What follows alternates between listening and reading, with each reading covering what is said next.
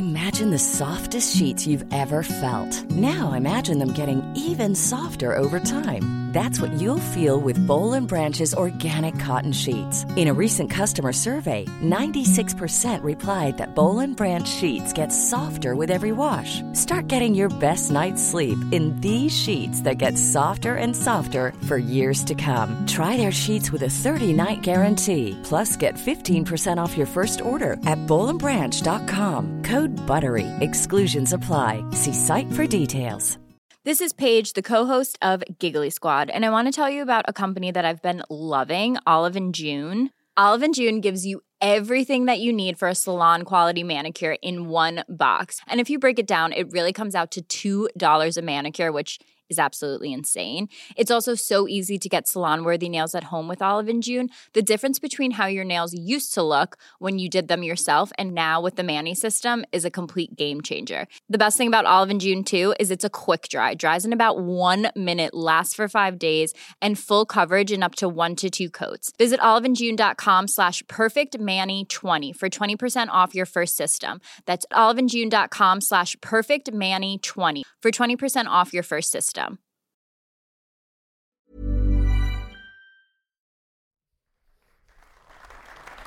blir bra. Velkommen til årets siste rekommandert, og hjertelig velkommen til deg, pyrotekniker Espen Kolstad. Takk. Altså, jeg må jo begynne med hvordan du kom inn i bransjen. Hvordan var det begynte? Det begynte med at du mekka rødfisen til gammelen. Og svei deg litt på fingra og syntes at ting var litt fascinerende og litt spennende. Rødfis, det altså... Vi der, ja. Du har ikke vært i forsvaret, du, eller? Nei, vi må ta det steg for steg. Rødfis, det sånn løsammunisjon. Og fatteren var i HV og hadde skapet full av rødfis. Og jeg fant ut at hvis jeg klippet tuppen av rødfisen, så var det krutt oppi. Ja. Og det var jo spennende. Hva var det du lagde, husker du det? Ja, vi lagde jo kinaputter. Vi lagde ting som smalt. Så det begynte med rødfis, og så fikk vi tak i andre patroner og sånne ting. Og så var det en kompis av meg, Geir het han var elektroingeniør på det tidspunktet. Neida, men han ble det senere. Og han fant ut at stålull, vet du, det bra. Sette strøm på stålull, det gløder. Så det egentlig ikke helt riktig. Vi begynte med blitspærer. Så vi greide å knuse blitspærene, og da var det litt sånn tynn strålelyd inni. Så satte du strøm på det, så hadde puff, så da kunne du få elektriske tennere. Men det ble jo jævlig dyrt. Så det var da vi begynte å eksperimentere med stålull med og uten såpe. Hvor gammel du på dette tidspunktet? Da vi 12-13 år. Ja, en liten bombemaker, liksom? Ja, det var sånn i gata. Så var det sånn, så rullet vi egne papphylser og fylte det med kruttet fra rødfisen, og så satte vi stålull, og så elektriske ledninger, da. Tetta igjen, og gjorde etter alle kunstens regler, og så la vi det i gata, og så koblet vi på strømmen når folk syklet forbi, sånn, og drikker. Hvor lenge fikk du lov til å holde på det med dette før du ble stoppet? Helt til jeg tok sikringen i hele nabolaget. Fordi vi hadde en sånn feide med noen nabogutter, og så hadde jeg lagd en jævlig svær en, og så kom de gående forbi, og så smalt den ikke når vi koblet på batteri. Og så da stappet jeg den i stikkontakten. Og da smalt det der, men det smalt jo i hele nabolaget, og det var jo gamle, gode sikringer som var poppet ut, ikke sant? Så da måtte vi uppe gamet litt, men det var det som var begynnelsen da. Hadde denne gjengen et navn? Dere kjent i Drøbak fremdeles? Nei. Okay. Vi har gått under radaren. Okay. Ja, sånn det. Nei, så det begynte med litt sånn fascinasjon over at man kan tenne på ting, og så får det du får en overraskende effekt, og på det tidspunktet så skjønte man jo ikke hvorfor ting var som de var.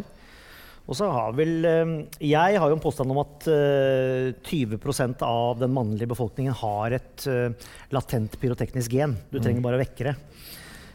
Det tror jeg de fleste kan kjenne seg igjen i. Men det har bare ballet på seg, og mitt første ordentlig store show hadde jeg i 93. Da var det profesjonelt. Da hadde jeg drevet en 7-Eleven en stund, og så var det en av leverandørene der som kjente en. Og da fikk jeg noen ordentlige luftbomber av en Edgar som jobbet i Star i Kristiansand. Og da var det gjort. Så, etter det så har du bare sprengt? Ja, det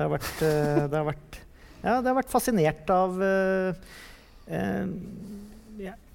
hva skal jeg si? Altså, det har I hvert fall vært et eller annet som har fascinert oss der. Da. De fleste av oss også litt sånn opptatt av ild, peisen, ikke sant? Altså, det kan være noe meditativt å sitte og se på en flamme. Vi har dratt det videre. For meg så har det vært litt sånn pyro, hva kan vi få til? Hvordan kan vi styre og kontrollere dette her? Så ja, det egentlig det som har vært utgangspunktet. Kanskje vi skal begynne der, altså med forskjellen på disse tingene vi har snakket om, forskjellen på fyrverkeri, pyroteknikk og flammer. For det er liksom 3 ting. Ja, det jo de fleste vil jo anse flammer og pyroteknikk som det samme, men jeg har jo arrestert deg på det, fordi I Norge så har man på en måte et regelverk for disse tingene. Så vi har en sånn eksplosivforskrift som sier at dette pyro, og dette fyrverkeri. Flammer ikke en del av den forskriften. Så derfor så går flammer mer under det som vi kaller SFX, eller Special Effects. Da. Men det vanskelig for hvermannsen å skille. Men jeg sier til deg, men flammer ikke pyro, så det fordi at vi håndterer det litt annerledes enn det vi håndterer pyroteknikk. Da. Hva strengest? Ja, det pyroteknikken og eksplosjonsforskriften, og den blir bare strengere og strengere. Flammer slappest? Ja, hva tror du? Ja, altså flammer jo ikke slappest. Men sånn regelmessig liksom? Ja, det slappest. Løsere snipp på flammer? Ja, foreløpig. Jeg tror at det det et overgangsfenomen I Norge. Jeg tror at jeg kan eksemplifisere det. Hvis jeg skal gjøre en jobb på Findings festival på Bislett, og ønsker å bruke en bitteliten isfontene som du kan kjøpe I butikken, og setter en elektrisk tenne på den, så den per definisjon en pyroteknisk effekt som underlagt eksplosjonsforskriften, som gjør at jeg må risikovurdere det jeg skal gjøre. Jeg må søke brann og politi om å få lov til å gjøre det, og jeg må ha en forsikring som fungerer. Hvis jeg derimot finner ut at jeg skal trykksette en tank med en eller annen flammevæske med 40-50 bar og skyte en flamme på 2-23 meter, så trenger jeg ikke gjøre noe annet enn å lage en risikoanalyse på det. Og det noe som sier meg at det kommer til å være et forbigående fenomen I fremtiden, men akkurat nå så vi der at flammer unntatt fra eksplosjonsforskriften. Det samme gjelder sånne elektroniske gnister som noen kanskje har sett også, som du kan styre med et lysspor. Også en sånn, I bransjen kaller man det for kaldgnist. Det bare tull. Det bare noe man har implementert for å få lov til å bruke det alle steder. Det ingenting kaldt med den gnisten. Den ble fyret opp med 600 grader som en hvilken som helst fontene, men det bare at den har ikke drivladningen, og den ikke søknadsberettiget, og du trenger ikke sertifikat for å bruke den. Og da tenker man at da den helt ufarlig, men det den ikke. Og det også et forbigående fenomen, sånn som jeg ser det. Så jeg må skynde meg med den kaldgnisten hvis jeg skal kose meg med den? Flammer og kaldgnist, det må du leke med så fort du kan. Jeg tenker når den nye eksplosjonsforskriften foreligger en gang I juni-juli, så begynner man å gå løs på dette og si at en del av disse tingene skal implementeres. Men akkurat nå så en flamme, det akkurat det samme som et sankthansbål, som peiskos, som levende lys på en restaurant. Det kanskje ikke mange som vet det, men altså, her det ikke levende lys. Hadde det vært levende lys her, så måtte man lage en risikoanalyse, man måtte ha forsikringer I orden. Skal du fyre I peisen I en restaurant, så må du måtte ha allting I orden. Akkurat det samme gjelder med flammer, men det har ingenting med eksplosjonsforskriften å gjøre. Forskjellen på fyrverkeri og pyroteknikk, det bare inne og ute liksom? Nei, det per definisjon egentlig ikke noe forskjell, men du kan si at når vi snakker pyroteknikk, så snakker vi gjerne scene eller film eller mindre kontrollerbare eller mer kontrollerbare områder, mindre og snillere effekter. Vi opererer med en annen klassifisering. Per I dag så det vel T1 og T2. Ja, Lise kan bekrefte. Hun som gjør at det et annet regelverk som trer inn, men prinsipielt så det akkurat det samme, bare at det litt mindre mengder og litt andre komposisjoner. Hvis du på pyroteknikk? Hvis du på pyroteknikk, men du kan bruke det ute, og du bruker det inne. Fyrverkeri, når det definert som fyrverkeri, så får du ikke lov til å bruke det inne. Det forskjell. Skal vi begynne med fyrverkeri, kanskje? Fyrverkeris historie, har vi noen idé om når det begynte? Ja, det mange som har noen ideer om, og det ikke noe sånn, det ikke noe konkret vitenskap på det, men man antar, altså det går noen stories om en eller annen kinesisk kokk som plutselig så lyset for 1000 år siden. Men man mener at kineserne egentlig har hatt kruttlignende, for det der det begynner, med kruttlignende effekt allerede for 2000 år siden. Så det man tror, og som kanskje den mest plausible forklaringen, det at kruttet ble til på kjøkkenet, antageligvis i områder rundt India, Bengalbukta. Folk har sikkert hørt om bengalske lys og sånne ting. Fordi der det en veldig stor del av naturlig forekomst av saltpeter som hovedingrediensen i krutt. Det kan piple opp av bakken. Det har også vært sånn at for folk som vet litt om matkonservering og sånne ting, så svovel, altså man bruker det i vin. Svovel har vært et produkt som man har brukt for å konservere mat og næringsmidler gjennom alle tider. Og hvis du kombinerer det med kullet på kjøkkenet, så har du de 3 hovedbestanddelene i krutt. Så det man ser for seg jo at du har hatt matsminke med svovel, salpeter, og du har hatt kruttet, og så har det kanskje vært avsetninger, og så har man plutselig fått en eller annen reaksjon som noen har blitt litt interessert i, sånn som jeg ble med pyro. Og så tenker man, dette har jeg ikke sett før. Og så har man på en måte ballet videre sånn sett. Så har man hatt disse kruttlignende tingene i 1000 år, og brukt det til kanskje mest religiøse seremonier og sånne ting, og ikke greid å profesjonalisere det, hvis man kan si det sånn. Det først på 1200-1300-tallet at man begynner å bruke kruttet mer aktivt, og da til våpen. Det vel fra tidlig 1300-tall, hvor man liksom først har sett det i kanoner og sånne type ting. Da. Men når det vi liksom får den der raketten på pinne som du fyrer opp, og så den kommer nok i samme momentet, fordi man har forsøkt å lage, altså raketter kom ganske tidlig, men man klarte ikke å lage noen sprengladning som var kraftig nok med krutt, men man har brukt det til å sette fyr på ting og sånn. Da. Så akkurat når raketten kom, det man heller ikke helt sikker på, men man antar at det rundt sånn 1300-1400 det også, fordi man har forsøkt å forflytte da ild fra et sted til et annet og på en kraftigere og lengre måte enn en pil. Nå tror jeg ikke rakettene klarte å konkurrere med pilene sånn, men man greide i hvert fall å få frem rakett. Da. Men har vi noen idé om når det ble til et underholdningsprodukt? Vet du noe om det? Ja, det ble det under renessansen, og da var det altså 1600-1700-tallet. Og det liksom litt, man kan dra litt veksler til det i dag også, da. Fordi krutt var ikke helt enkelt å fremstille. Vi har hatt masse kruttmøller i Norge, og det har vært et veldig viktig strategisk produkt. Altså, i det momentet man implementerte krutt i krigsføring, så ble det en game changer. Så det ble sånn at krutt ble en asset. Jo mer krutt du hadde, jo mektigere var du. Og da ble det litt sånn, i stedet for å brenne dollarsedler, så begynte det å brenne krutt. Og den beste måten å brenne krutt på, det var jo fyrverkerier. For da kunne du jo vise alle andre rundt hvor mye penger du hadde, og hvor mye krutt du hadde. Du hadde så mye penger og så mye krutt at du bare kunne svide av på fyrverkerier og på tull og fjas. Så det ble liksom maktdemonstrasjon? Definitivt. Ikke prøv deg liksom? Nei, i dag det Putin med SS-20 og et eller annet, men da var det krutt og renessansefyrverkerier. Det litt humor, fordi det var jo ikke, hvis du går tilbake til 1700-tallet, så var det, da greide du å lage gullfontener, kanskje til del sølv. Man skjønte at man kunne tilsette metaller og så få forskjellige effekter. Men man klarte liksom ikke å få bevegelse i disse tingene. Da. Så det man gjorde da, det var at man tok noen fra den lavere standen, og så monterte man fyrverkeri på de. På mennesket? På mennesket.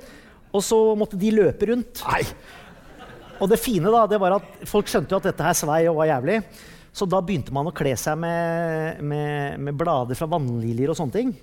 Og man tror så da ble det faktisk en haug av masse små grønne menn som fløy rundt. Og man tror at opphavet til det der med små grønne menn kommer fra renessansefyrverkeriene, hvor folk var ansatt for å løpe rundt med fyrverkeri på huet. Men hvor vi nå? Hvor i Europa vi? Ja, vi jo i Frankrike, Tyskland, England, Danmark. Men har vi gjort det her hjemme også? Festet fyrverkeri på en fattig og sagt løp? Det tror jeg ikke. Vi var jo litt bondske her oppe. Men det kan godt tenkes at det har vært gjort i København. Det forundrer meg. Eller i Stockholm, for den saks skyld. Men hva slags fyrverkeri var det de fikk teipa til knollen da? Da fikk du det motsatte av en rakettmotor. Du fikk en fontene på huet. Ja. Som de der boksene du kjøper nå, liksom? Ja, jeg har en sånn hjelm på jobben med 3 sånne som vi bruker, som vi synes er veldig morsom. Du kan se for deg noe sånt. Men hvor dårlig gikk dette?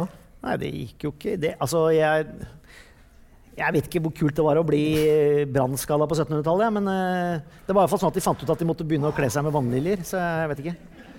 Kan ikke du si litt om de rakettene som jeg vokste om på 70- og 80-tallet, hvor forskjellige er de fra de som finnes i dag? Ja, som finnes i dag? Ja, eller hvis jeg går og kjøper noe i dag, liksom, til nyttårsaften nå. Nei, men har det skjedd noe siden jeg var liten? Nei.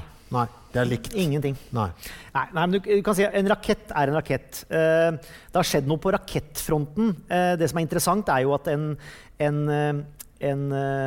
NASA-rakett, altså en romfergerakett, er jo i prinsippet det samme som en vanlig rakett som du kjøpte i butikken. Altså det er akkurat de samme prinsippene, og det er til og med, riktig nok ikke krutt, men altså kruttlignende blandinger da.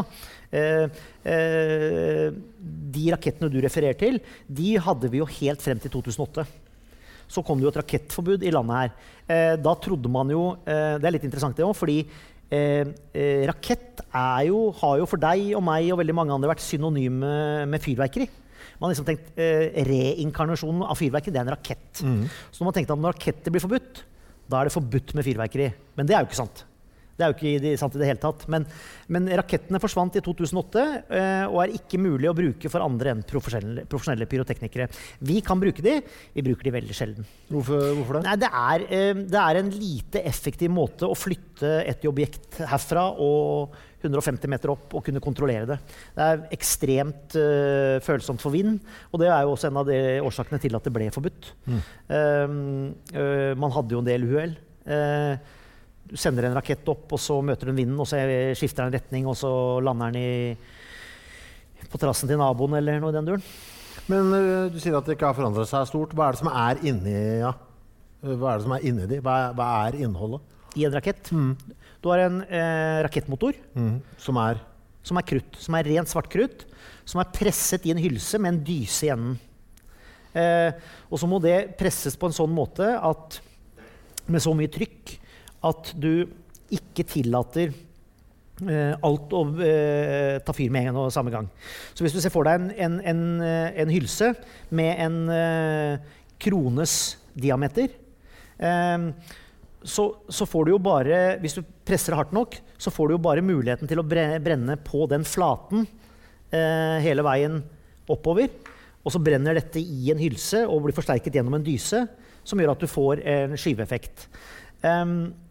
Utfordringen er jo at du kan risikere at den, og det har sikkert de fleste opplevd når raketter var lov, det var at de kunne eksplodere. En rakett, det skal veldig lite til for at en rakett sprekker innvendig, og da brenner den ikke bare på den kronen, da får du jo kanskje fort dobla flaten som tennes, så får du en trykkoppbygning som gjør at den eksploderer. Eller den akselererer. Men det er det som får den til å sprenge, at trykket øker? Ja, du får en for stor forbrenning og for stor gassdannelse som ikke slipper ut, som gjør at den eksploderer. Men det er ikke det som får den til å eksplodere på himmelen. Hvis den eksploderer på himmelen, så er det jo som planlagt. Så da er det jo bare en hylse på 20 cm, 15 cm, som er presset til å vare i 7-8 sekunder. Og når den kommer ut og brenner ut i andre enden, så tenner den selve ladningen i raketten, og da kommer det an på hva du har lagt der. Men hva er det som er ladningen i rakettene? Krutt det også? Ja, da har du jo gjerne en kruttpose. Eller en flashpose. Det er en annen komposisjon som er mye kraftigere. Du har en pose i et kammer, og så legger du, og det høres jo veldig stygt ut, kuler rullet i forskjellige kjemikalier rundt. Alt etter hva slags type effekt du skal ha. Så da brenner rakettmotoren, og når den har gått sånn omtrent, og den er brent ut, så sier det fitt her, og det er nok til at du tenner drivladningen så du får en kjempebreak, og du sprer kulene. Hva er det som gir de fargene? Det er jo en blanding av salter, av kjemikalier og metaller. Og det er jo det som på en måte er litt av magien med fyrverkeri. Det er jo å kunne ha komposisjoner som lager de farvene man er ute etter. De som vi fyrer opp i dag, hva er forskjellen der i hvordan det er satt sammen? I dag bruker vi jo klassisk. I dag skyter vi jo ikke. Når du ser fyrverkeri i dag, så er jo det klassisk fyrverkeri, sånn som vi gjør det profesjonelt, og bare i mindre skala, hvor du har en pyroteknisk effekt som du skyter ut gjennom et rør ved hjelp av en drivladning som krutt. Og det akkurat det samme. Der har man gjerne, kall det gjerne en rakettmotor, men det ikke det. Det altså bare en mye tynnere kruttladning som presset sammen, som gjør at du ikke får tent alt på en og samme gang, som gjør at du kanskje klarer å lage en liten sylinder som brenner i for eksempel en centimeter i sekundet. Og så tenker du at du skal skyte ut en 30 mm effekt, som en papphylse med en effekt inni, og så har du denne temperingen inni, og så sier du at den 3 cm. Så betyr det at det går 3 sekunder fra den skutt ut til den brenner igjennom, og da den kanskje på en 50-60 meters høyde på himmelen. Det en standard høyde på dette her? Altså sånn, du skal ikke over noe, kan du liksom fyre egentlig hvor langt du... Nei, men hemmeligheten her egentlig at du skal så lavt som mulig uten at ting går til bakken. Fordi det ikke noe problem å skyte en kjempestor bombe veldig høyt, men da blir den liten. For oss som står nede og ser på. Så det vi ønsker å få til jo en riktig høyde. Når vi jobber profesjonelt med det vi kaller luftbomber, da har vi jo utskytningsrør, mergere, som egentlig i bunn og grunn gode gamledags munnladekanoner. Men i stedet for at vi skyter i en ballistisk bane som man skyter en kanon, så skyter vi loddrett eller i skrå vinkel. Og da det en kjemikaliekule med en drivladning, kruttpose i bånd, som vi skyter som har akkurat den samme greia. Luftbombene bruker som regel, hvis du tar en 4-toms luftbombe, så har den 2 sånne temperinger på den sikre siden, som stikker inn i bomben, og som brenner inn til kjernen av bomben. Og så det egentlig temperingstiden som avgjør hvor høyt den bomben går. For som regel så skyter vi de bombene sånn at de alltid på vei opp, og så går de på vei opp. Noen ganger, hvis du litt uheldig, så kan det jo gå helt opp, og så kan du snu, og så kan du komme ned igjen. Hvis du har tatt for lang tempering, eller hvis temperingen ikke funker da. Hva det som styrer lengden på hvor lenge det lyser på himmelen? Det jo... det kjemikaliene? Ja, det jo egentlig, det kan du si. Det egentlig ikke det, det størrelsen på effekten. Så disse kulene som jeg snakker om, det jo rene kjemikaliekuler som spunnet rundt rishams, altså skallet på risbladene, skallet på riskornet. Ja. Så hvis du, for å lage en sånn kule da, bare for å synliggjøre det, så bruker du en miniatyr sementblander, men den i messing eller kobber. Og så kaster du inn en neve med sånne rishams, og så adder du kanskje litt, noen tar litt bensin, noen tar litt aceton, noen tar litt 96. Altså det masse rare formler på det. Aceton kjempefint, for det akkurat fuktig nok til å fordunste ganske fort, sånn at du får litt fukt, og så kaster du inn kjemikalieladningene mens dette ruller. Og det som skjer automatisk da, det at disse kjemikaliene de fester seg på rishamsen, og så blir det automatisk runde kuler av det. Og da kan du rulle de kulene og hive på så mye kjemikalier du vil, til du får den rette størrelsen. Ja, og det klart at en stor kule brenner mye lenger enn en liten kule. Det som interessant med det jo også at når du holder på med den prosessen, så vil du få veldig mange forskjellige størrelser på kulene. Så da har vi spesialsikter med det rene kulespillet, liksom, men da hiver du alt oppi, og så sikter du, og så får du forskjellige batcher med forskjellige størrelser. Men da kan du ta en medium liten kule, og så kan du hive den pent inn tilbake igjen i trommelen din. Så kan du ta en annen kjemikalie med en annen farve og hive på neste lag. Og så kan du gjøre det 2-3 ganger, så får du en kjempestor kule som begynner med en farve, og går over i en annen farve, og slutter i en tredje farve. Og kunsten her egentlig ikke å få lagd de kulene. Kunsten her å få innfyringen til å fungere. Fordi alle disse kulene, de samler du i et stort pappskjell, altså en rund bombe, for å ta et eksempel, hvor du bygger kulene rundt, og så har du kruttladningen i midten. Og så det ikke noe problem å lage et skjell som går veldig høyt, men problemet å få et skjell som tåler den drivladningen som skal kitte denne bomben 150 meter opp i lufta, og samtidig gi seg jevnt når det eksploderer, på en sånn måte at du ikke knuser kulene inni for det det enkleste, og samtidig at du klarer å fyre inn alle de kulene som ligger klar inne i kula. Så det veldig mange parametre som må klaffe for å få dette til. Ikke noe problem å få kula opp, og det ikke noe problem å få den til å smelle på himmelen, men det et kjempestort problem å få alle kulene tent, og få alle kulene tent hele. Så du må liksom på en måte jobbe med en drivladning som ikke for kraftig, og så må du ha en primer, og det det som hemmeligheten. Det der man skiller på en måte klinten fra veten i forhold til de som produserer fyrverkeri i dag. Det om du har en ordentlig innfyring.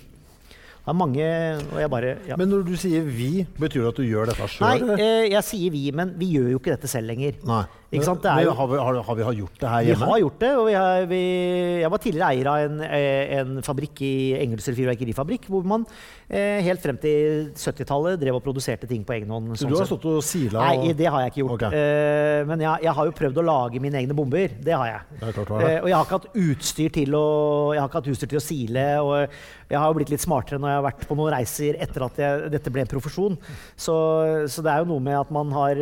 Det kommer an på hvilke stadier i livet man har vært på når man har prøvd disse forskjellige tingene. Og jeg må jo si det at hadde jeg visst det jeg vet i dag som 15-åring, så jeg skal kanskje være glad at jeg ikke visste det jeg vet i dag som 15-åring, for å si det sånn.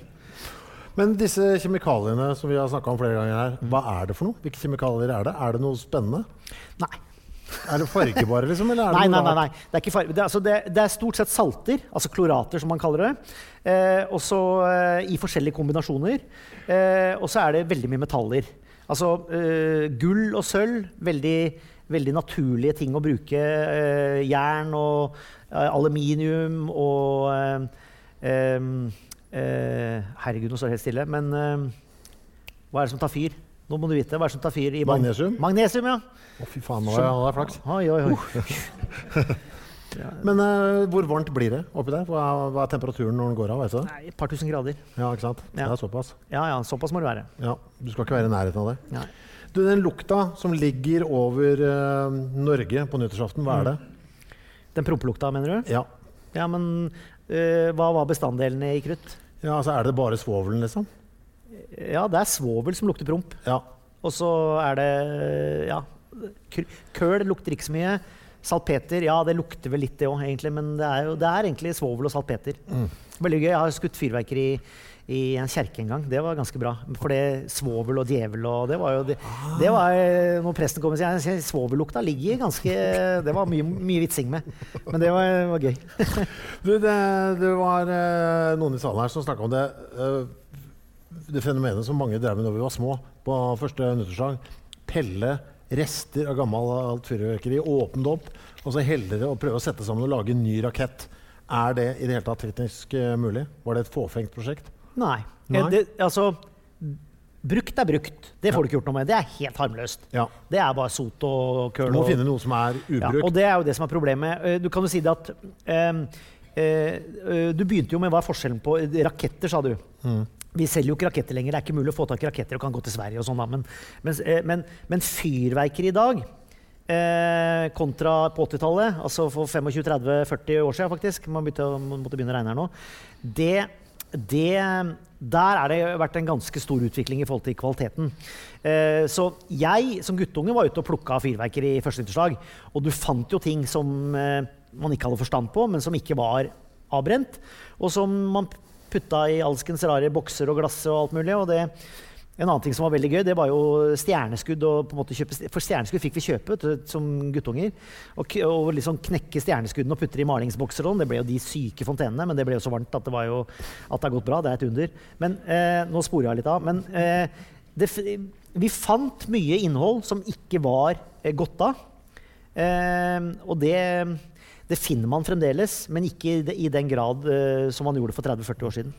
Fordi produktene har blitt bedre? Produktene har blitt vanvittig mye bedre, og det en helt annen godkjenningsmetodikk, en helt annen testmetodikk, helt andre krav.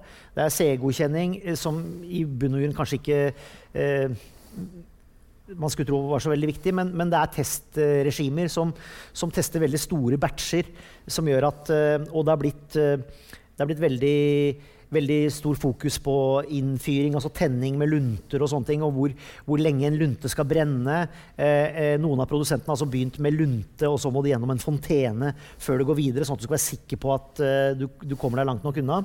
Jeg velger jo den påstanden, hvis du tenker på forbrukerrelatert fyrverkeri, så det så trygt at hvis du bare følger bruksanvisningen, så det home free. Ja, så det burde ikke være noen ulykker på hvis du følger bruksanvisningen, og du har de sikkerhetsavtalene du skal ha, så skal ikke dette være noe problem i det hele tatt. Men hvem det som gjør det på nyttårsaften? Ja, Hvem som produsentene i dag, nå som vi har sluttet med det her? Det jo Kina som fremdeles den store produsenten av forbrukertilgjengelig fyrverkeri, og det også den største produsenten av profesjonelt fyrverkeri. Men vi har jo et mye større innslag av italiensk og spansk primært, og spesielt nå i senere tid, hvor vi i forbindelse med pandemien har opplevd at Kina A klarer ikke å produsere, og B, fraktprisene har blitt helt hysteriske. Når jeg importerte forbrukerrelatert fyrverkeri for 10 år siden, så betalte vi 40-50 000 kroner for å få inn en container. Den containeren koster over 400 000 kroner bare i frakt i dag. Ja. Og hvis du skal ha inn et titalls containere, så kan du tenke deg, vi opplever det også når vi ser på de produktene vi tar inn og de profesjonelle tingene, så det sånn at tidligere så var kanskje fraktprisen 8-9% av varekosten. I dag så fraktprisen høyere enn varekosten på enkelte av produktene. Men når vi kommer til nyttårsaften nå, det sånn at jeg kan det litt sånn flott av meg å si men dette faktisk italiensk fyrverkeri? Det noe som litt sånn flottere enn annet? Nei, og det kan jeg si. På forbrukerrelatert fyrverkeri så det stort sett bare kinesisk. Det kan være noe indisk innimellom der, fordi kineserne har jo blitt så fine på det. De vil jo ikke jobbe med fyrverkeri lenger. De vil jo sitte og lese på iPhone og ha tørre lokaler. Og når jeg var i Kina første gang for 22 år siden, så var vi på rismarken, og folk satt og dreit i gata, liksom. Vi ikke i nærheten av å være der ennå, lenger. De like opptatt av ordentlige arbeidsforhold, de som oss, så nå må vi se oss om etter indiske produsenter, eller uten å fornærme noen her. Eller aller mest så spår man kanskje, og dette jo litt stygt, men man står vel Afrika som det neste Kina. Som på fyrverkeriproduseringa? Ja, jeg tror til og med polske båtprodusenter ser på Afrika som interessant, liksom. For det handler om hvor kan du få gjort ting til en billig penge. Ja. Dessverre. Og dette skal jo ikke produseres for å vare. Det skal jo produseres for å smelles opp på himmelen og gå av. Dette som årgangsvin.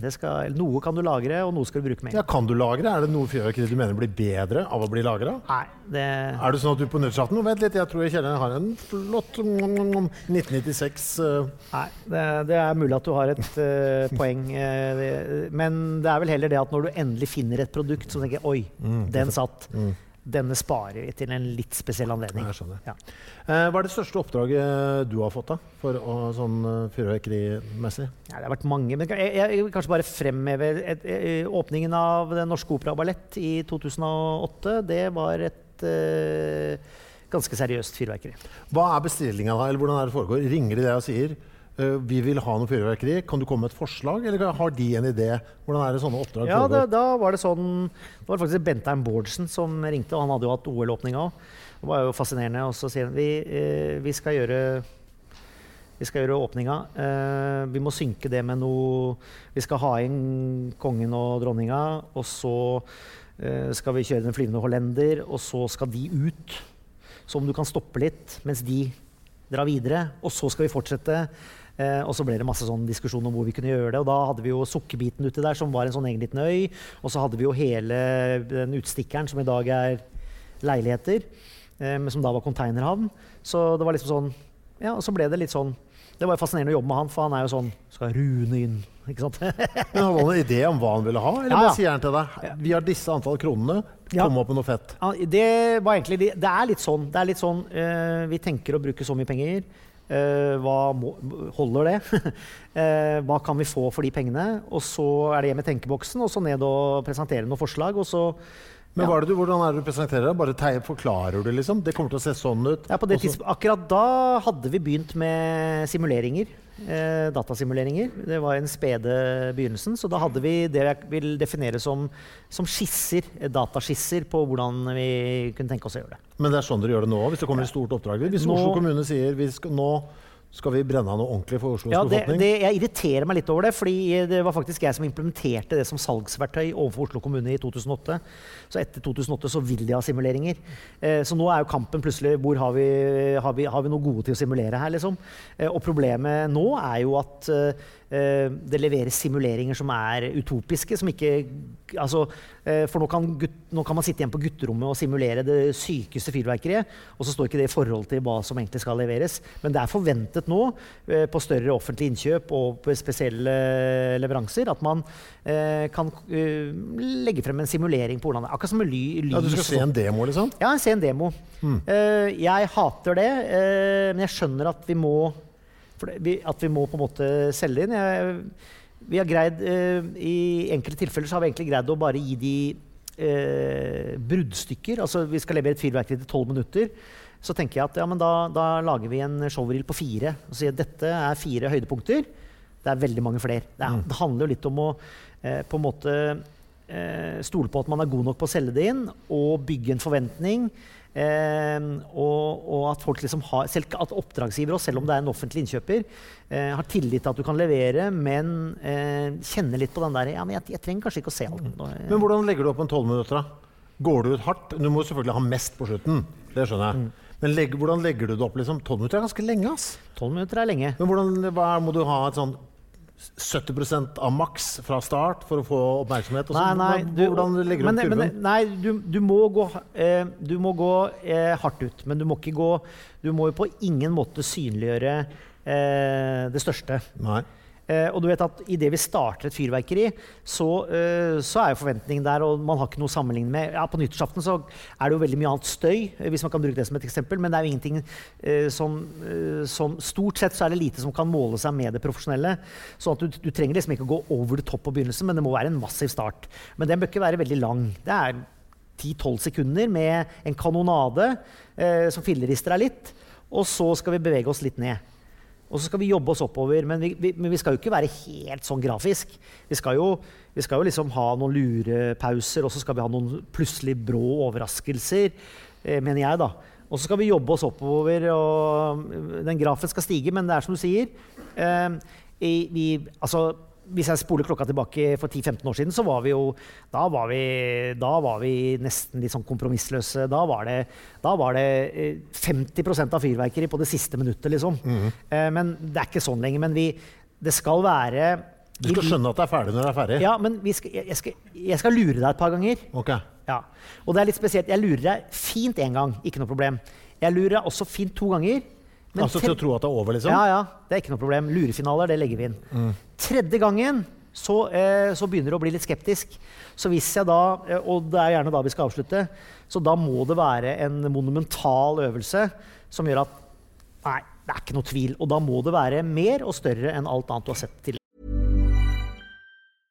This is Paige, the co-host of Giggly Squad, and I want to tell you about a company that I've been loving, Olive & June. Olive & June gives you everything that you need for a salon-quality manicure in one box. And if you break it down, it really comes out to $2 a manicure, which is absolutely insane. It's also so easy to get salon-worthy nails at home with Olive & June. The difference between how your nails used to look when you did them yourself and now with the Mani system is a complete game changer. The best thing about Olive & June, too, is it's a quick dry. Dries in about 1 minute, lasts for 5 days, and full coverage in up to 1 to 2 coats. Visit oliveandjune.com/perfectmani20 for 20% off your first system. That's oliveandjune.com/perfectmani20 for 20% off your first system.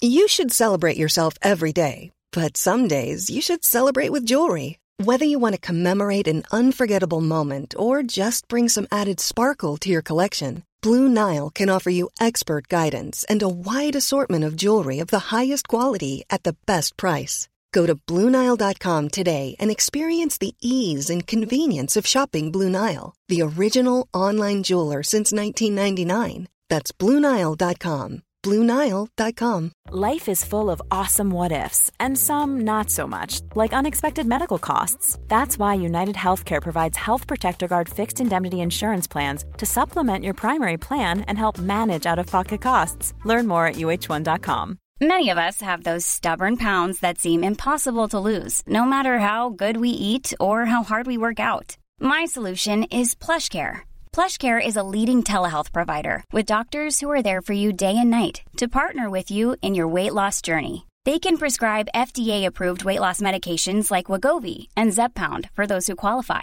Plus, they accept most insurance plans. To get started, visit plushcare.com/weightloss. That's plushcare.com/weightloss. Ok, så har du lagt en plan, men hvordan da... Har du dette, eller må du bestille inn, eller har du det liggende på lager? Ja, vi har det på lager. Og det jo litt av forbannelsen med dette her også, at du må bestille, du må ta det langt vekk i stand fra Kina, skal vi ha varer til neste år nå, så må den bestillingen ligge inne i januar. Så får vi det i september, oktober, november en gang, og så skal vi gjøre oss kjent med de tingene. Vi har bestilt de samme tingene som året før, men de ikke like. Men blir kjent med, har du sånn testavfyringer ute på tomta? Ja, da må vi prøve. Og det jo også batch-kontroller og sånne ting, så da bruker vi det. Og da ser vi, stighøyden ikke sånn som før, effekten ikke like stor, farvevektigheten ikke like bra, eller enda bedre, eller det var noe helt annet. Og så begynner du å legge opp showene for nyttår da, liksom? Ja, og du begynte jo litt med det, ikke sant? Hvis du spoler klokka tilbake 100 år, så var en pyrotekniker, det var en kjemiker. En pyrotekniker i dag mer en kreativ kar eller en kvinne med produktkunnskap. Du vet hva du har på lageret, og du har en idé om hvordan du kan sette det sammen, og hvordan du kan kombinere dette med alt mulig annet rart. Regissør? Ja, litt mer. Men hvor du fyret av disse testfyringene? Har du et eget sted? Eller? Ja, da har vi jo et eget lagerområde og et eget testområde som vi gjør det på. Ja, men hvor det? Ja, akkurat nå det i Gjøtene i Sverige. Ja. Men det en by, eller? Nei, det jo sånn, vi går jo ut på plassen vår, på testplassen, og så tar vi med... Men det noen som bor i nærheten, lurer jeg på? Som liksom har fyrverkeri året rundt? Ja, det kan det jo være. Og det sikkert veldig charmerende i de 3 første årene. Men når du har bodd der i 50 år, så det ikke sikkert du synes det... Ok, så har du har en bestilling, så har du lagt en plan. Hvordan det du... Jeg regner med det noe sikkerhetsrabalder med å bare få frakta alt dette kruttet og greiene til der det skal fyres av? Ja, transporten en egen øvelse. Men det har jo også noe med... Hvis vi begynner andre veien, så sier vi at vi har en valgt avfyringsplass. Så må vi finne ut hva vi har av tilgjengelige sikkerhetssoner. Og basert på det så kan vi komponere et fyrverkeri og velge størrelse, altså kaliber, i forhold til hva denne plassen tillater.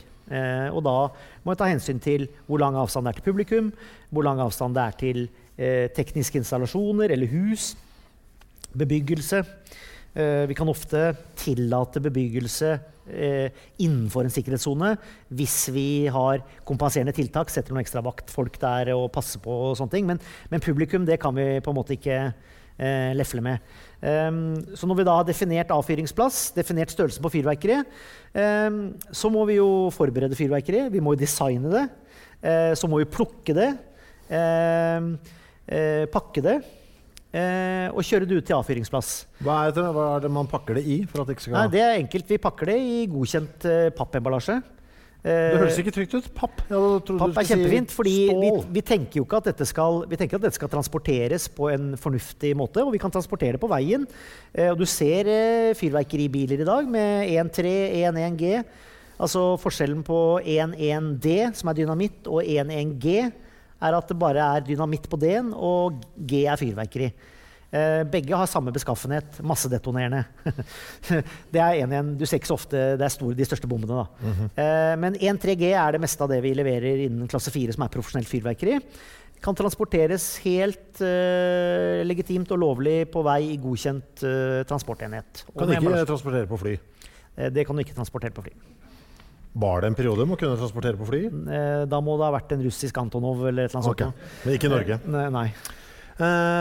Moter. Ja, hva det noe som liksom, du kjenner merker, nå folk gira på det? Det noen trender I år? Nei, altså, altså jeg synes kanskje trender har vært lenge, det ikke noe, det har ikke vært noe revolusjon innen fyrverkeri, det kanskje litt mer, det går mer på presisjon. Vår frustrasjon jo at vi legger veldig mye sjel ned I en komposisjon, og så skal det, for å være ærlig, veldig lite til for å imponere folk flest. Så når vi ser en urund bombe og gremmer oss over det, så det jo ingen som skjønner hva vi prater om. Ikke sant? Så hva en urund bombe? Ja, det en urund bombe. Hvis du ja, men altså at den liksom skal, egentlig, altså, den liksom bulkete, liksom? I fasongen på lufta? Ja, men, okay, vi bruker planterike veldig ofte for å definere bomber. Vi har pioner, vi har krysantemumer, vi har palmekonfigurasjoner, og så bruker vi det planetariske. Vi har Saturn rings, og vi har ikke sant, altså en del sånne stjernebegrep. Men hvis du tar den mest klassiske bomben, så det en pion. Det en... og de som kan ha litt med botanikk, du trenger ikke det, men pion jo en rund blomsterknopp, ikke sant? Den jo ikke helt rund den heller da, sånn sett så det jo et dårlig eksempel, men en pion en appelsinrund bombe. Det betyr at den har ingen forsider, baksider, den kulerund. Og det vi ser på da jo, den pionen rund. Og når du skyter, og du plutselig får en urund pion, det jo ikke gøy. Da det jo stjerner, det forskjell på størrelsen på stjernene, og et rufsete lagd og en dårlig break, som gjør at den går, eller et pappskjell som henger igjen på den ene siden, som gjør at når du, for dette velger jo alltid minste motstandsvei, så da blir det sånn, holder du igjen der, og så kitter du alt ut den siden, så blir det noe urund bombe.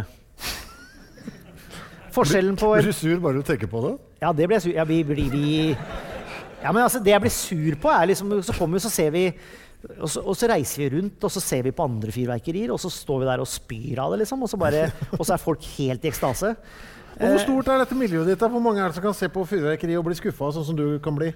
Hvor mange dere I dette landet? Nei, jeg tenker at det jo, per I dag det 120 sertifiserte teknikere. Så 120 potensielt skuffede mennesker på ja, og så tenker jeg at av de 120 så nok en 40-50 kanskje ikke, de kjempefornøyd bare smeller. Og resten litt sånn opptatt av at ja, det blir som vin, det blir som god mat. Det høres ut som Hellstrøm liksom. Altså, ja. Jeg har valgt den der kyllingen der fremfor den der masseproduserte oppå. Ja. Vi må snakke om flammer også. Her, du har tatt med deg flammer. Det skulle være hemmelighet. Det skulle være hemmelighet, ja. Jeg tror folk har sett boksen. Ja, men jeg tok det med egentlig bare på grunn av deg da. Ja, men jeg veldig glad for det. Jeg elsker jo flammer. Oi, det skulle skje noe her da. Oi. Det litt dumt da. Nå, hørte du den? Jeg hørte det. Hva var det for noe? Det jo litt safety features da. Ja. Sånn at ikke vi skal gjøre noe I vannvare. Men hvis jeg trykker her nå... dæven, nå varmt det ble! Jesus! Smokes! Hva det du fyrte av nå? Hva det som tok fyr nå? Det aerosoler. Det egentlig en blanding av butan og propan I noen sånne bokser. Ja. Med ikke alt for mye. De de minste vi har. Ja. Så, hvor mange meter? Det en meter? Det 4. 4 det, ja. Ja, det det, ja. Det sant. Men det hett. Men første rad her blir, de tenker jo at dette her jo ikke sunt. Nei. Men det akkurat 2 meter. Ja. Du vet. For det grensen. Nei, altså men hvorfor det så gøy? For jeg våkner av det. Nei, jeg satte den jo her. Jeg sa vi får se dem som... Hva kan jeg trykke på nå? Hva det jeg skal trykke på? All, even, odd og chase. All. Ja. Det den liksom? Ja. Dæven. Hva skjer hvis jeg holder den inne? Ja, se da. Ja, nå, nå holder det. Hvor mye kroner brukte jeg nå? Nei, det var ikke så mye. Nei, men en sånn boks koster jo 150 kroner. Det ikke noe... Ja. Så her kom konfettien fra forrige gang vi var her med Staysman. Ja, men du... Nå fyrer vi av, og så detter det konfetti. Ja, det blir jo litt bevegelse I lokalet her da. Jeg har gammel konfetti fra taket. Det forresten sånn som ikke brenner? Det regel på det? Ja, da kan du trykke på den knappen her. På den knappen her? Ja. Jævlar, mann! Og så flammene på konfettien? Ja. Ja, nettopp. Ja, det går helt fint, det. Ja, det gjorde du faktisk. Ja, så det brannsikkert, ja. Det Har du klarert det her med Union? Konfettien? Akkurat den har jeg kanskje holdt kjeft om. Fordi jeg vet at du ryker ofte på 5000 kroner ekstra I rengjøring. Jeg spør om ikke vi må bli gjennom halvtiden her på rengjøringsgebyret. Men det der kan jeg altså gjøre. Det har jeg lov til å gjøre, da. Dette kan du gjøre. Ja, de flammene der. Og det lukter noe. Hva det lukter nå? Smelta plast. Ja, det smelta plast, ja. Det det lukter nå. Helvete og gøy det var. Men det det som den her bare smelter, krøller seg sammen. Den dessverre da, så det noen sånne flammehemmende bromider. Det noe svineri. Ja, for det skal ikke ut I naturen og sånn. Men, men nå vi inne, så vi skyter ikke metallic eller plastkonfetti ute lenger. Nei. Av prinsipp. Men vi skyter papir. Ute? Ja. Og da kan du også diskutere, vi ser på andre muligheter, men alt her preppet på en sånn måte at det skal ikke ta fyr. Så det ser jo litt farlig ut at du skyter flammer og konfetti og sånne ting. Ja, men det innenfor, under forutsetning at du har en seriøs, ordentlig leverandør. Så kan det være greit å sjekke innimellom at det stemmer. Når vi skjøt konfetti her nå, det pyroteknikk? Det SFX spesialeffekt, kaller vi det. Ok, så det en fjerde ting på en måte? Ja, men det Eller liksom, går som flammer det, kanskje? Eller... Altså inn I samme kategori? Vi sier pyro, flammer og SFX, sier vi. Så om dette en spesialeffekt lenger, alle har jo skutt et konfettirør, eller alle har et forhold til det på et eller annet vis, men vi styrer det jo elektronisk, og dette her jo også den minste varianten, men vi har jo svære CO2-drevne kanoner som blåser 40 meter, og, som vi bruker på stadioner, og stadium shots, når vi pumper fulle med 8-10 bar trykk og skyter 20 meter høyt og sånn. Hva det største du har skutt av en konfettikanon? Nei, Eller har du bare skutt konfetti? Ja, nå... Ja, nei, det har vi ikke. Nei, men vi har skutt, sånne konvensjonelle ting har vi jo skutt, og du vet at konfettikanoner, det jo helt på siden av det vi snakker om, for det trykkluftdrevne ting. Der har vi stappet popcorn, eller t-skjorter, eller bukserjakker, og baller og alt mulig rart, så det går jo helt hurra meg rundt. Men jeg har en jævlig bra story på en av våre svenske kolleger som gjorde dette på slutten av 90-tallet på Grønna Lund. Og da hadde de fått sponset en haug av sånne små teddybjørner. Og så var det barnearrangement. Det var kjempegøy. Og så var det en eller annen gløgging, han var svensk, som fant ut at nei, men de kan vi jo skyte med en pyroteknisk ladning. Så da hadde de laget 4 sånne kanoner da, med kruttladning. Det var dritsmart, for da kittet du ut liksom 450 brennende teddybjørner. Det ble vel mottatt. Det humor. Hvordan gikk det, da? Nei, det gikk ikke så bra, det. Nei. Og det hørte historien at de året før hadde prøvd seg med karameller, og på en annen måte, og ikke beregnet hvor høyt de karamellene gikk. Så de gikk jo 200 meter opp før de snudde og kom ned og peppret disse ungene med så mye sinte foreldre, vet du. Samme festival? Ja. Så det... Herregud. Men det krefter I de greiene, for jeg husker jo, vi hadde også en sånn hjemmelaget popcornbombe. Ja, men dette jo potetkanonen satt I system. Ja, nettopp. Ja, for vi husker, vi hadde bare fått støpt noen sånne metallrør, husker jeg, når jeg spilte med Gartelorsen. Ja. Og så hadde vi da, med sånn sprengladning på den, så la vi på en sånn pappplate, bare oppå, og så bare fylte vi på med popcorn. Og så sprengte vi det, og det gikk jo helt fint til det ikke gikk fint, på en måte. Det var bare Egil, dette, eller? Ja, han var med der. Men jeg husker, for da var det akkurat du skulle fyre på en festival I Larvik, så gikk det jo forbi en sånn CD-tekniker som bare passerte kanonen akkurat det vi trykket på go. Vi hadde sagt for at han skulle holde seg unna da. Men jeg husker også det brente det seg som popcorn gjennom skjorta, altså inn I armen, husker jeg. For det ble jo varmt fort. Og ja, det kan gå gærlig, det det jeg prøver å si. Ja, det trykkluftdrevet. Ja, så det går ikke sånn. Nei. Men den storyen som jeg snakket om I sted, den var pyroteknisk drevet, og det gjør vi ikke mer. Det slutt på det. Det slutt på det. Og det ikke lov heller? Nei. Men du må jo oppleve at ting har gått gærent, du også. Det ikke bare I Sverige at du har vel hatt... Jo, det bare I Sverige. Det noe du tenker tilbake på? Sånn, oi, det var nesten? Jeg har hatt en 4-5... per I dag så har jeg 1460 store fyrverkerier utendørs. 4 av de kunne gått veldig gærent. Hvor var det lugga? Var det I forberedelsene, eller var det... Det stort sett et stikkord her tid. Du skal ha tid når du driver med pyro. Du må antageligvis drive med det I en 20-30 år, sånn som jeg har gjort, før du skjønner det. Men nå skjønner vi det. Du må ha tid til å planlegge, og du må ha tid til å forberede alt ordentlig. Da blir det bra. Men hastverk, det en dårlig kombo når du driver med pyro. Så jeg kan ta et eksempel som jeg hadde I Drøbak, og dette 20 år siden. Skulle skyte et sånn homecoming-arrangement I badeparken I Drøbak. Og da hadde vi vært på grillparty. Jeg tror ikke det var noe alkohol involvert, I hvert fall ikke offisielt. Men vi fikk veldig dårlig tid. Så vi fortet oss ned til badeparken og begynte å rigge dette.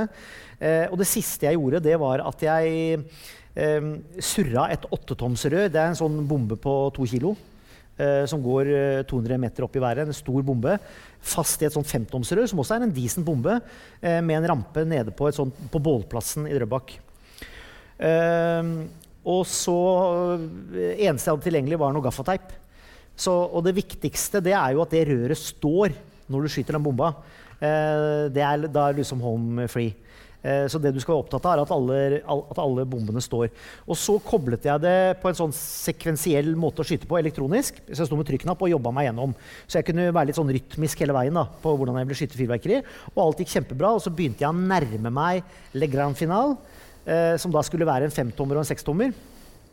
Og de skulle jeg klemme av gårde relativt likt da. Så jeg klemmer av gårde 5-tommeren og ser på knappen jeg trykker, og så klemmer jeg av gårde 8-tommeren, og så ser jeg bort på rampa, og så ingen av rørene der. Og så hører jeg bare klong, så kommer det 8-tomsrøret deisende ned foran meg. Og så går da den 8-tomsbomben gått da, ut av røret, og jeg ned på huk, og den går 200 meter, og 80 meter I luftlinje til venstre så har vi kjerka fra 1700-tallet, og 50 meter der oppe så det 400 fjortiser, og jeg bare, nå, hvor den bomba? Og så hører jeg bare boom! Midt ute I Oslofjorden, akkurat der hvor Color Line går. Så da har den bomba, da har 5-tomsrøret eksplodert, for det var helt mosa. Så har det sparket bort 8-tomsrøret, og jeg har ikke fulgt med I timen. Så jeg har skutt da den bomba mens dette røret I lufta. Så har jeg kittet det 8-tomsrøret den veien, og så har bomba gått ned på bålplassen og rikoskjert ut I Oslofjorden. Det må ha sett helt fantastisk ut hvis du kjempefint, kjempefint. Lensmann sto der oppe og lurte på om det skulle være sånn. Ja, og du sa ja. Ja. Selvfølgelig. Jeg gjorde ikke det faktisk, men det gikk fint. Men da var det sånn, jeg tror ikke gaffateip rette greia, altså. Så det droppet vi. Og så har vi gjort, poenget at du kan ha en del hendelser, og det kommer du alltid til å ha. Jeg bruker ofte å si at, og det også litt stygt, men hvis du tar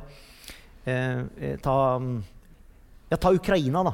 Det ligger vanvittig mye høyteknologiske bomber der nede, som ikke detonert, som skulle ha detonert. Og da tenke at en liten sånn bombe som en sånn liten gul mann I Kina har smelt sammen på 4,5 minutt, skal funke 100% hver gang, da du I overkant optimistisk. Og du må liksom på en måte ta det med I betraktninga da, når du holder på med disse tingene her. Du kommer jo nå fra noen av disse store oppdrag I utlandet. Hva du har bedrevet nå? Nå har vi jo beveget oss bort fra, eller I dag har vi jo bare tenkt nyttårsaften. Vi har en 14-15 store nyttårsfyrverkerier som vi driver prepper. Men frem til I dag så har vi faktisk aldri landet helt etter sommeren. Og jeg kommer akkurat tilbake fra Bahrain og Abu Dhabi, hvor vi har kjørt pyro for Post Malone. Og det skal teamet mitt som her også nå, Paradis skal til New Zealand og Australia I januar og videreføre den turnéen. Så jeg har faktisk stått på taket av Ferrari World I Abu Dhabi og skutt fyrverkeri for Post Malone for 14 dager siden, og det synes jeg litt dårlig. Det bare deg da på jobb, eller det en gjeng? Da vi 5-6 mann. Hvor mye rigg det for en gig I dag? Da det inn dagen før, preppe, forberede, og så det fullt trøkk hele showdagen, helt frem til en time eller 2 før show. Og så det avvikling under konserten, og så det nedrigg etterpå, og så det videre. Har han da lagt sånne klare føringer på hva han vil ha på forhånd, eller kommer dere med forslag der også til så store artister?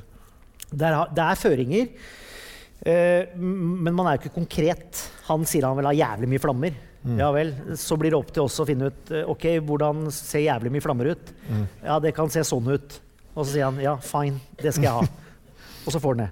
Men da gjelder det jo litt å være i takt og sånn. Responderer den umiddelbart? Umiddelbart. Ja, Merker du ikke det selv der også? Jo, men da tenkte jeg noe kort ledning og... Vet du hva, det responderer så umiddelbart at hvis du... Det ofte jeg har stått på fyrverkerier, og så har jeg tenkt at det smeller før jeg trykker. Og det fordi at den tiden jeg registrerer dette til det tar opp dit, går tregere enn den bomben går. Så det skjer veldig fort. Det ligger jo kanskje... Det ikke tiendedel delay, det mikro eller nano. Altså det veldig kort tid. Strøm går kjapt på den korte tida. Men når det tross alt gjøres manuelt, da, du skal følge litt med og trykke, det blir litt som lysmann, ikke sant? Ja. Du skal ligge litt på takta og spille det som et instrument, liksom. Da skal jeg ærlig innrømme at vi har juksa litt, da. Så på de store showene så alt timekoda. Ikke alt, men altså hovedshowet timekoda. Og så adder vi på med manuelt der vi føler det passer, alt ettersom hva vi har avtalt på forhånd med artist. Det koblet opp mot lysbordet da? Eller mot lys. Så det lyset som styrer det? Eller vi kjører på timekoden som på lys, og så innretter vi oss etter, altså vi programmerer jo etter timekoden, vi forholder oss bare til tidslinja, og så hekter vi oss på den. Så det eneste vi gjør da, det at vi egentlig bare står og armerer, og at vi har en joystick og en dødmannsfunksjon, og så følger vi med på artist. For det skjer jo noe med disse artistene. De jo alltid helt edru, selvfølgelig. Og så går de jo aldri inn i bobla seg heller. Det vet du sikkert ikke du noen ting om. Sånn at det vi har planlagt på forhånd, det ofte en ting. Det blir ofte helt annerledes. Riktig nok på Post har vi det kjempebra, for der har vi direkte connection med artist. Han har å spørre. Og så dere sier, nå fyrer vi liksom? Get the fuck up! Så går han til et skritt, og så puff. Ja. Og vi sier det. Sånn sier vi. Ja. For jeg regner med det altså noen artister har fått seg en midt i fleisen i løpet av karrieren. Ja. Det går Metallica for 20 år siden, eller 23-24 år siden, jo en story hvor da kuttet de ut flammer en stund, og så nå de tilbake. Ja, for det var sånne flammer som vi har her gjennom en grill, og så fikk jo James Hetfield armen, var det ikke? Ja, det var litt dårlig kommunikasjon mellom han og Shooter. Ja. Så han gikk frem, og det har jo vært, vi har aldri skadet noen artister. Så det vi veldig fornøyd med. Det noen norske artister som dårligere på å huske at dere har rigget pyroteknikk enn andre? Om det noe som dårligere på å huske? Ja, så du tenker, herregud, vi skal fyre på han igjen, ja. Ja, vi får se hvor mye vi får fyrt av da. For han pleier ofte å stå akkurat over flammeskytteren og sånn. Jeg sier han, for det stort sett menn. Ja, vi har flere artister jeg kan nevne på rams, men det gjør jeg ikke. Nei, de glemmer jo hele tiden. Men vi har jo artister som får en sånn merkelig tiltrekning til når de vet at det pyro. Vet ikke om du kjenner deg igjen på det? Veldig, og det veldig rart også, for man blir liksom så... Ja, men... det her har jeg hatt tilgang på en gang før, de greiene der. Ja. Altså de flammebusinessen, de gjorde sånn dumt lite sånn morgengreie når det var nye elever på Westerdals eller sånt, og skulle spille med Dogs, og så fikk vi beskjed, vet du hva, du kan trykke så mye du vil på det flammegreia, det var sånn tråkkebusiness, ikke sant? Ja. Topp, og vi skulle spille 2 låter, sånn, altså på noen enere tråkket jeg litt, sånn, for det var kjempegøy. Og så sakte men sikkert så ble det bare at jeg sto på den. Så jeg hadde en sånn 15 sekunders drager der, inntil det stod noe vifting fra scenekatten, for du vil bare ha mer. Ja, du vil, når du først har begynt, så vil du ikke, det blir jo sånn når du rigger på nyttårsaften da. Når du har sett 2 sånne små, men jeg vil ha mer, jeg vil bare ha mer. Ja, det jo det som problemet vårt, vi vil ha mer, mye vil ha mer. Men det jeg har jo lansert det begrepet Pyro Junkie, det har jeg jo ikke, det andre som har gjort det, men de fleste artister som bruker dette bevisst, blir pyro-junkies. Man blir avhengig av det, men det akkurat som vi får tilbakemelding etterpå at det var for lite flammer i dag, eller faen at vi ikke fikk brutt de flammene, det hadde vært en helt annen konsert hvis det ikke, altså det blir litt sånn, så det skjer et eller annet, akkurat som når man har blitt vant til å bruke pyro, så er det akkurat som man føler at showet ikke er fullendt før man får brukt alt sammen. Og vi har jo noen diskusjoner med noen av bandmedlemmene i flere av bandene som de har en dragning mot de flammene som til det, altså til slutt så det, altså vi har jo hatt sånn at det går utover showet, vi kan ikke skyte, for de står i veien, det konstant prøver seg innpå hele tiden, men Vil være nærme? Ja, vil være nærme. Og kommer ut etterpå og ser ut som noen grillede kyllinger. Og de er helt røde og har sånn hvitt merke etter svettebånd og sånne ting. Like fint skal kjenne at du har vært på scenen. Du vet, Kiss, de påstår det helt hardnakka. Etter 1 time og 40-50 minutter så har de gått ned 3 kilo, og de sier at vi taper litt væske og sånn, men vi drikker underveis. Det er flammene. De går ned altså 3 kilo på en konsert på grunn av flammene. På grunn av varmen? Det er så varmt. Det er badstue på hele tiden. Men de skal ha det. Får du fremdeles det rushet som disse artistene kjenner på? Synes du det er... Dessverre, det er det som er dritt med det. Ja. Når var det siste gang du kjente at la, nå koker det litt? Nei, vet du hva, jeg får ikke den lenger. Nei. Jeg får heller den tilfredsstillelsen når alt har gått etter planen, og det ble sånn som vi hadde tenkt. Ikke det der... jeg var på et symposie i Japan, et fyrverkerisymposie i Japan for 3 år siden. Det er første gangen på kanskje 15 år hvor jeg virkelig følte at nå husker jeg hvordan dette var. For det var da hadde en av leverandørene våre, Ricardo Caballero, en spanjol, han hadde et sånt gjesteshow der på 4 minutter, som var finalen på et av hans prisvinnende fyrverkerier. Og det var et sånt hengende gullregn som var så way over the top, at jeg tenkte at det her er ikke mulig. Og da var det sånn, da gikk jeg derfra med en sånn det var ikke noe jeg hadde lagd, men det var sånn, den følelsen her har jeg ikke hatt på en stund. Det var digg. Og han skulle jo, Japan er jo på en måte, de bombene heter, by the way, Japanese shells, selv om de er lagd i Kina. Og japsene kan dette med fyrverkeri, men det får vi ikke tilgang til, for det koster alt for mye. Og det er klassifiseringer som ikke er godkjent i Europa og sånne ting.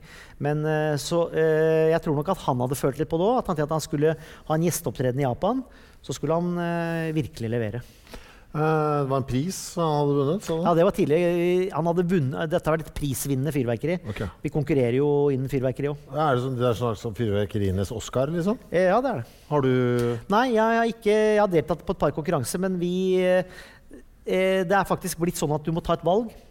Enten så skal du leve av fyrverkeri og ha det som et yrke, eller så skal du drive med konkurranser. Du kan ikke gjøre begge deler, det er ikke tid til det.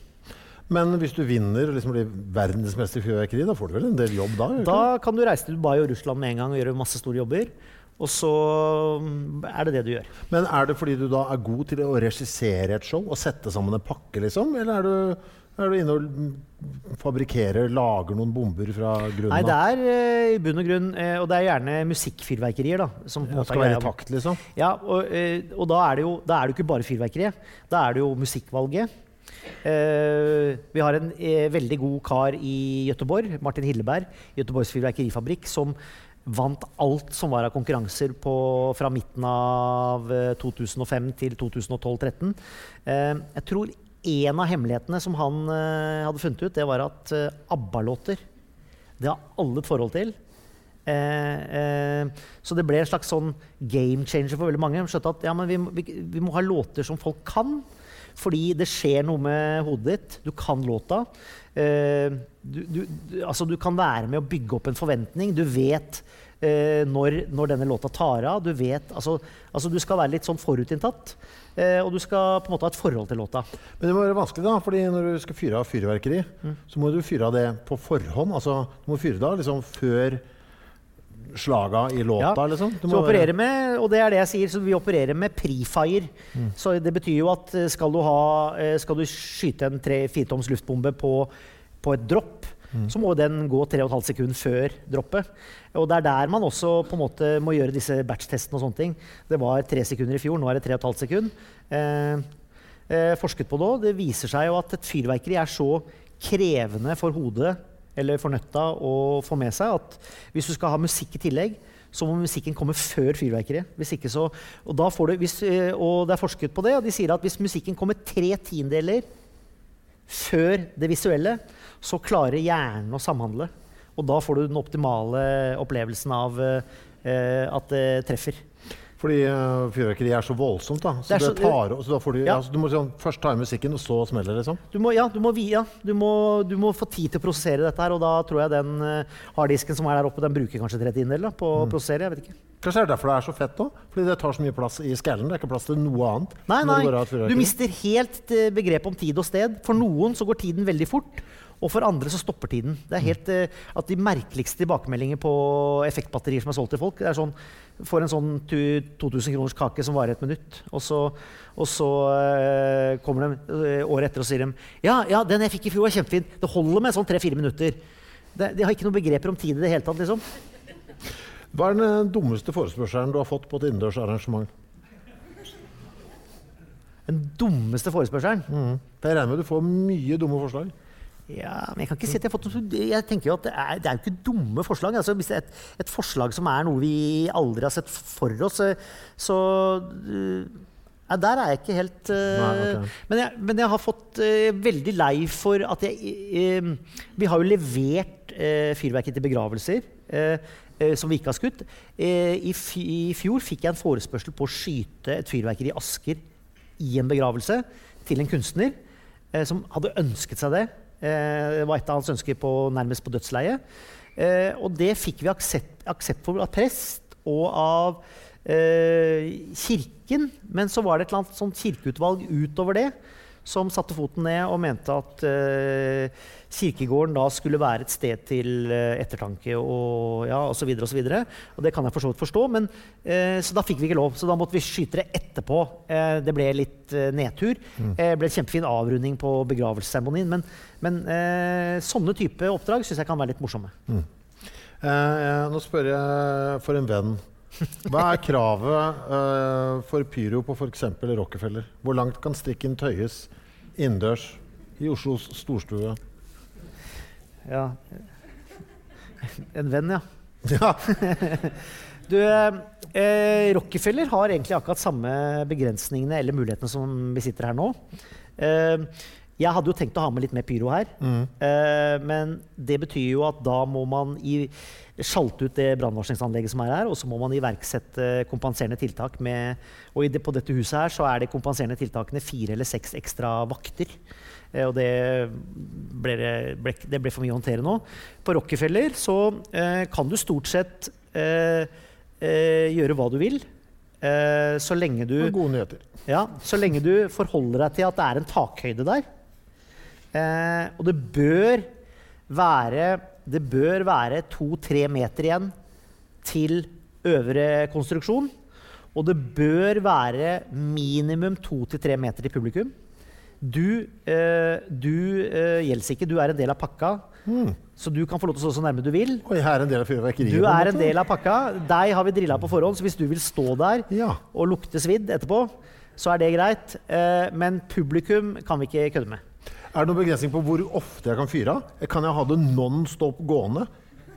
Hvis det hadde vært meg som skulle hatt dette? Ja, kan man fyre, si konserten varer i 70 minutter, kan man fyre 70 minutter med bang, liksom? I teorien så kan du det, men hvis det var 24-25 grader i den arenaen når du kom, så det jo 50 grader der når du ferdig. Men det lov? At det 50 grader når jeg ferdig? Ja. Jeg tenker at du kanskje må ha noen kompenserende tiltak. Jeg tenker vannbøtter, ekstra væske til publikum, kanskje litt flere på sanitet, heteslag, men det fullt mulig. Men ja, ikke sant? Dette deilig, vet du. Jeg har et notat her som jeg litt så spent på, for jeg husker ikke hvorfor jeg har det. Det etter at jeg snakket med meg på telefonen. Fjert på Hamar, står det her. Jeg trodde at det var at det var din signatur, jeg. Nei, hva var dette? Du var fjerten på Hamar. Ja, hva var det? Jeg husker vi snakket om noe, så sa jeg, det skal jeg skrive opp, for det kan jeg ikke glemme hva det var. Fjerten på Hamar. Ja, men jeg skulle opp på Hamar og gjøre noe i forbindelse med sånn julegateåpning der oppe. Ja. Men jeg vet ikke hvorfor vi snakket om det. Det høres ut som du var skuffet over noe som skjedde på Hamar i hvert fall. Var det noe med en ku eller noe sånt nå? En ku? Ja, en eller annen grunn, så inni hodet mitt så var det en eller annen fyring på en utstoppet ku eller noe. Da kanskje jeg surrer fælt nå. Men nei, den kua, det er jo 2 kuer det. Men så det er noe med ku? Ja, men det har ikke noe med det å gjøre, og det har ikke noe med meg å gjøre heller. Det er jo en av teknikerne mine. Hva da? Nei, han var på en sånn vestlandsfestival, og så tok vi livet av 2 kuer. Dette har du ikke fortalt meg om! Hva er det du snakker om nå? Nei, du har ikke gjort det? Jeg har ikke gjort det!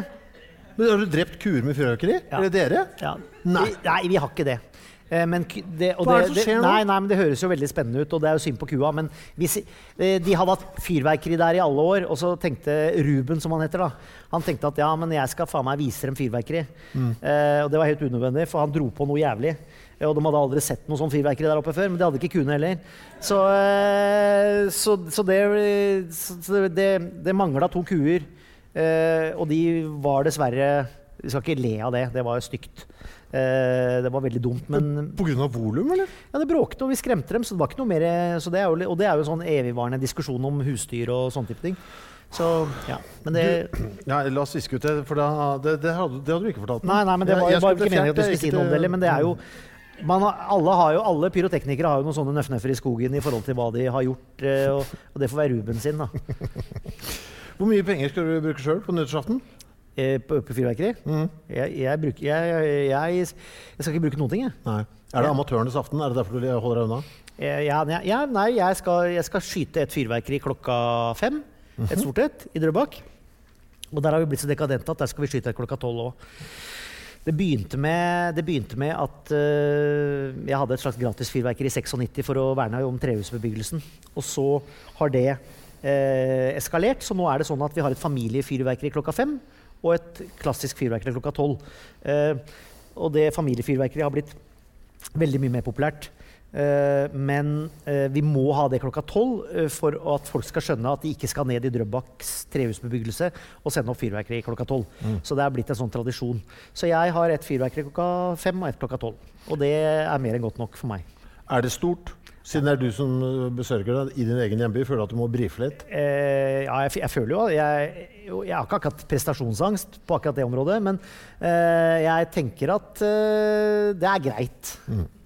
Hvis man skal oppleve liksom, noe sånn sjukt fyrverkeri, vet du om et sånt sted man burde legge neste års nyttårsaften til? Er det et eller annet sted som er viden kjent for å dra på? Et eller annet sted i verden? I verden, ja. I verden, ja. Ja, da tenker jeg at du bør oppsøke Sydney Harbour eller noe i den duren. Eller Eiffeltårnet. Eller Themsen. Ja.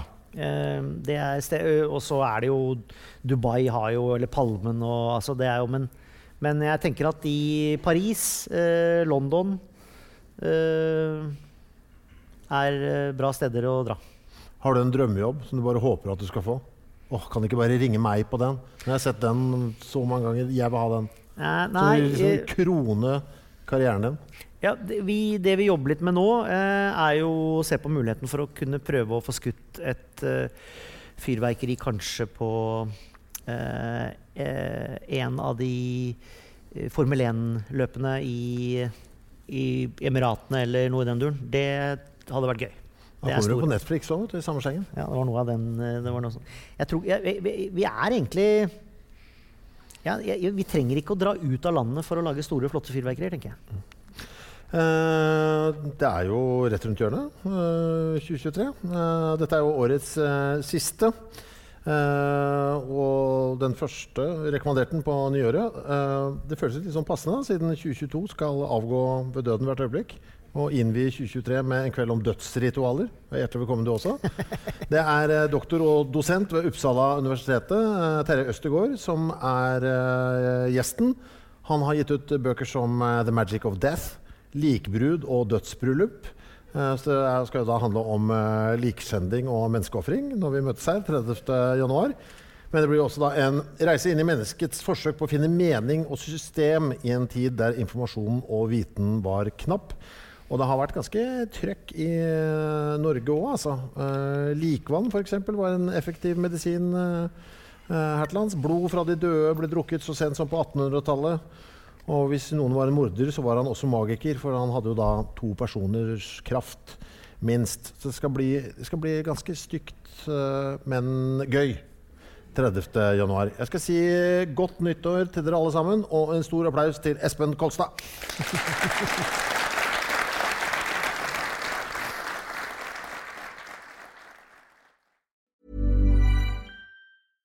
Imagine the softest sheets you've ever felt. Now imagine them getting even softer over time. That's what you'll feel with Boll & Branch's organic cotton sheets. In a recent customer survey, 96% replied that Boll & Branch sheets get softer with every wash. Start getting your best night's sleep in these sheets that get softer and softer for years to come. Try their sheets with a 30-night guarantee. Plus, get 15% off your first order at bollandbranch.com. Code BUTTERY. Exclusions apply. See site for details.